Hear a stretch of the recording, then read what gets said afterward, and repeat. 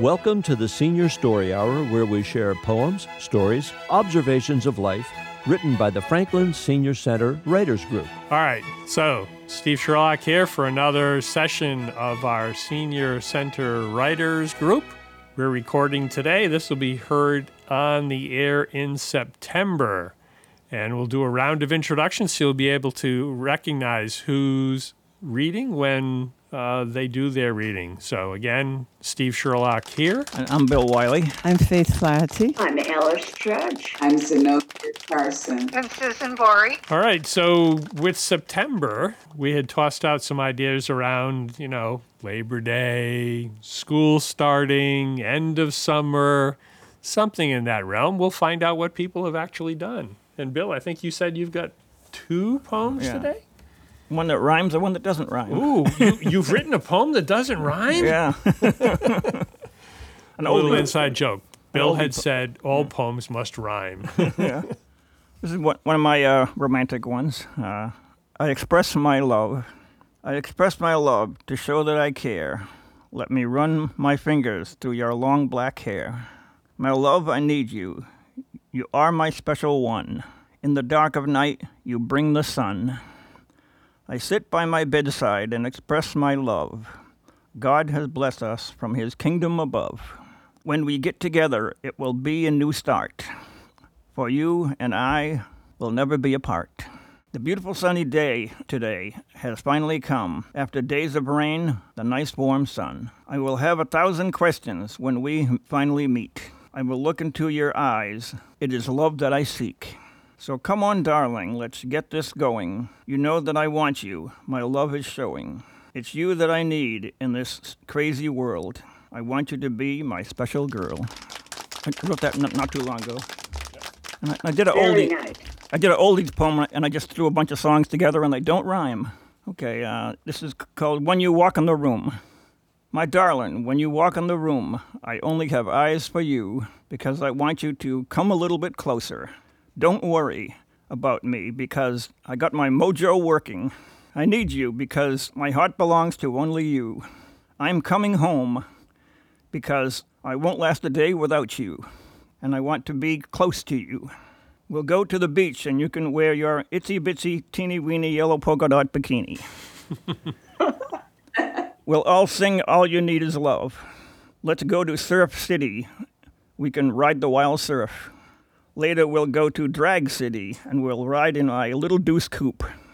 Please, I want that one last kiss for old time's sake. Tomorrow, let's spend the night together because I can't get no satisfaction. I'll be jumping Jack Flash after I taste your brown sugar. As we say goodnight, my love, I want that one last kiss. Mm-hmm. That came out pretty good. I'm thinking you could use that as a contest and have people guess how many titles of songs you actually used. Well, I'm already thinking about putting a list of the songs and playing them. That'll be a playlist for sure. Yeah. And Faith, I think you've got something for us today? Yes, but it has nothing to do with September because I was too upset. Uh-oh. This is, do you remember the Armenian Genocide? Yes. This has to do with that. And so I wasn't paying attention to writing. I just wanted to get the word out.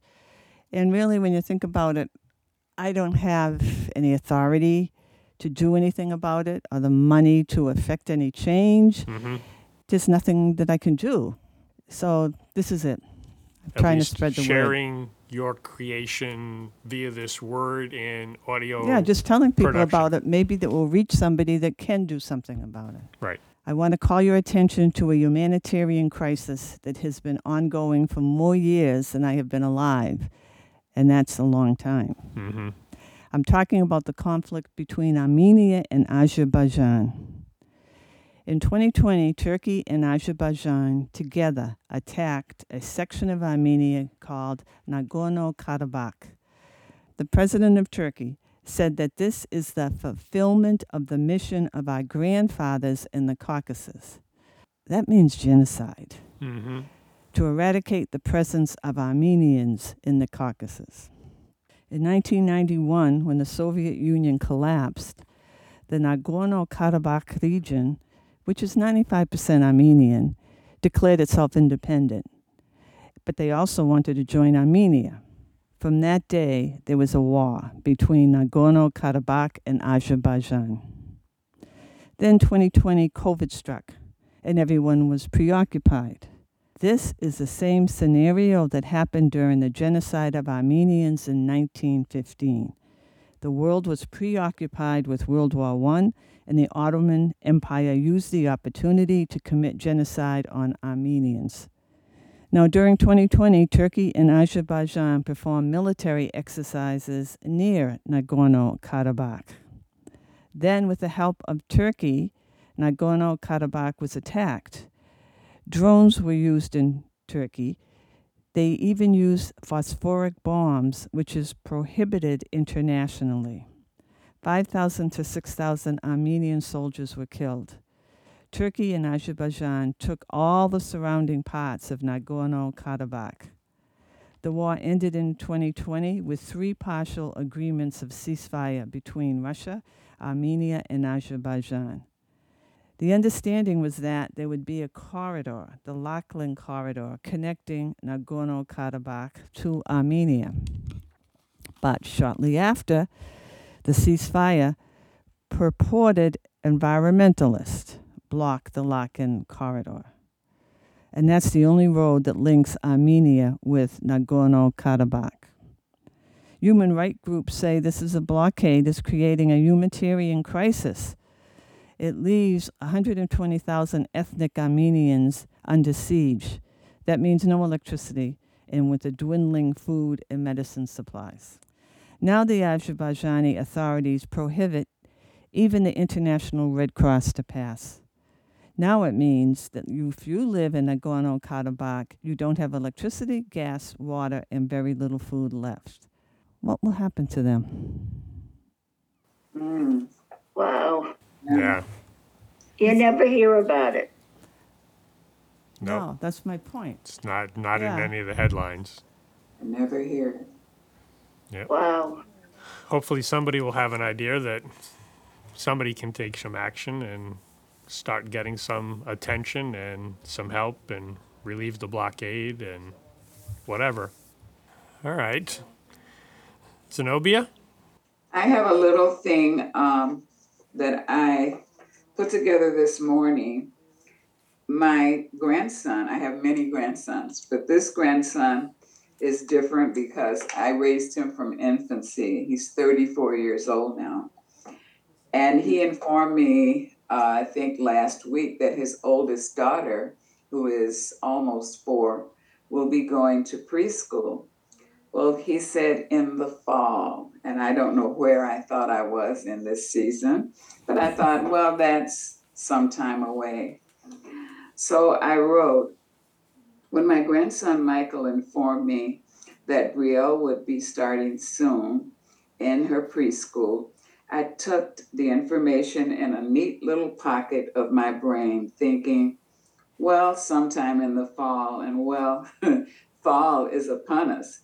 And when I woke this morning to a parade of pictures in my text box, I immediately thought back to taking his late father, my son, to school, then taking him, my grandson, to preschool, my eyes puddling over and acting like a big baby, but that's what you do. Then in an instant, it seems, watching him march triumphantly across his high school stage, then seeing him awaiting his lovely bride on their wedding day. In each milestone, I have watched quietly, proudly, and with thanksgiving for not only the opportunity, but the privilege of witnessing yet another event. And each time a song plays in my head that has been recorded by many. It is a song taken from the Bible, Ecclesiastes 3, which reminds us that to everything there is a season. Pete Seeger, I think, either wrote or sang or both in this song in 1962. But the most recognizable to many is the traditionally done by the Byrds, and it is called Turn, Turn, Turn. Always a favorite of mine, even my first time hearing it. I was one of those children who attached a lot of prophetic meaning to songs that were brand new. While many listened and tapped their toes or danced to a tune, I was mostly eating and digesting the music and saving it for a later day. I knew that somewhere later in my life, I would hear it again, and it would mean even more than it did on that day.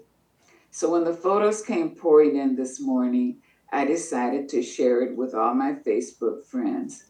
I am filled with joy to not only be here for the seasons of this little one's life, but for the seasons of the great grandchildren I cannot see regularly because they are strewn across this country. But I love them all, and they all occupy a wonderful place in my heart, a beautiful space in my life. So off they go to new adventures and the first stops along their personal journey. I am blessed to have grands and great grands, and I love them more than they could ever know. Praying that all our babies are covered and protected in prayer, as no matter what season of life they begin this school year. I am one blessed great grandma. Oh, and you're crying, not me.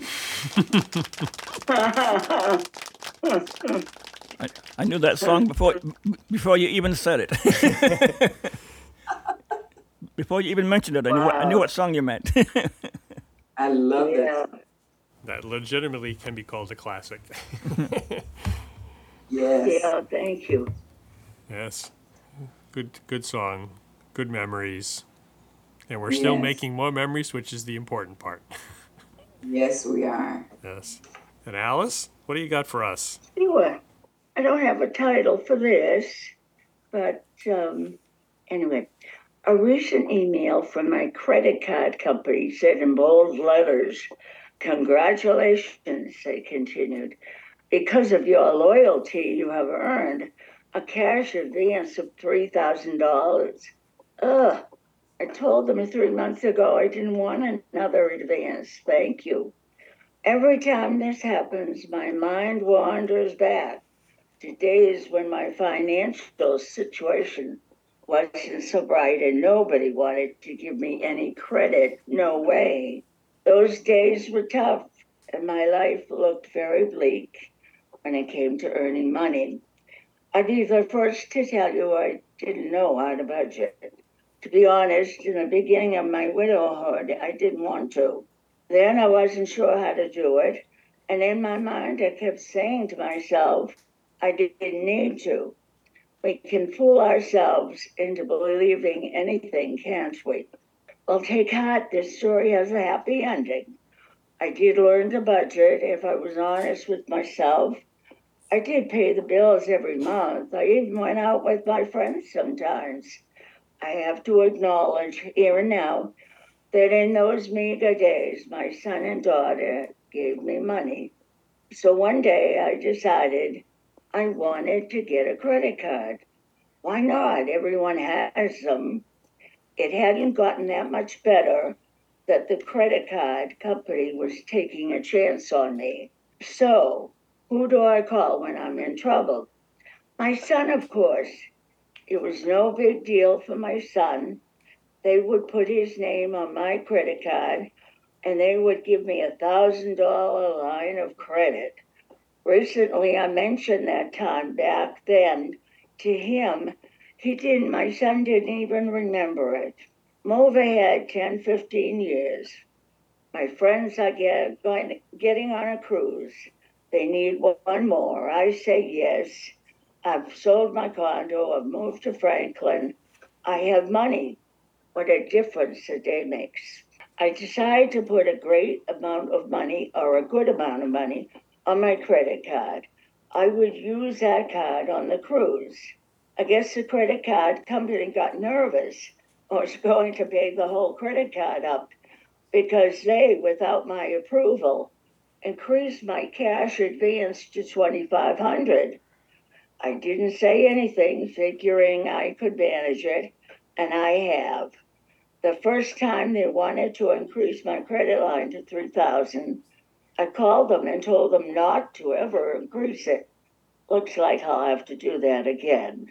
But I'm struck by the irony that this new email brings to mind.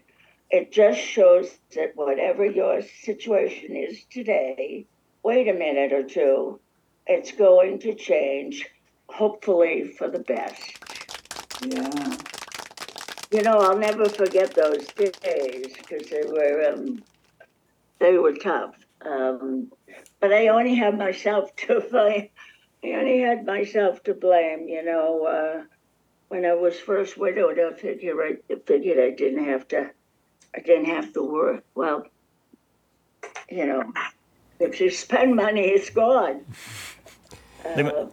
They might actually decrease your credit too.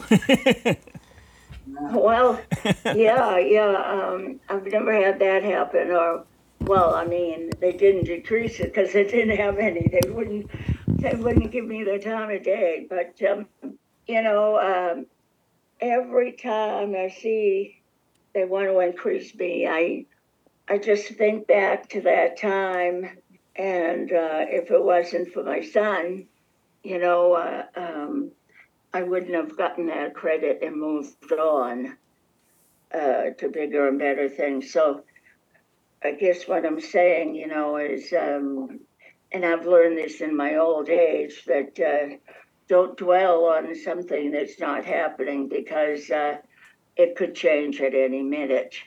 Mm-hmm. Yeah. Yes. Yeah. The bird in hand comes to mind.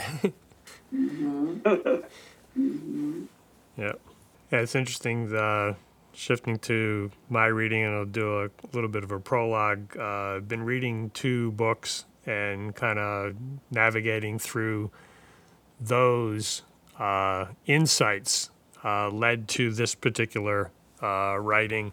The one other piece I think you may need to know, it's interesting, we can talk more about it after too, is apparently there's a thing called a nappuccino.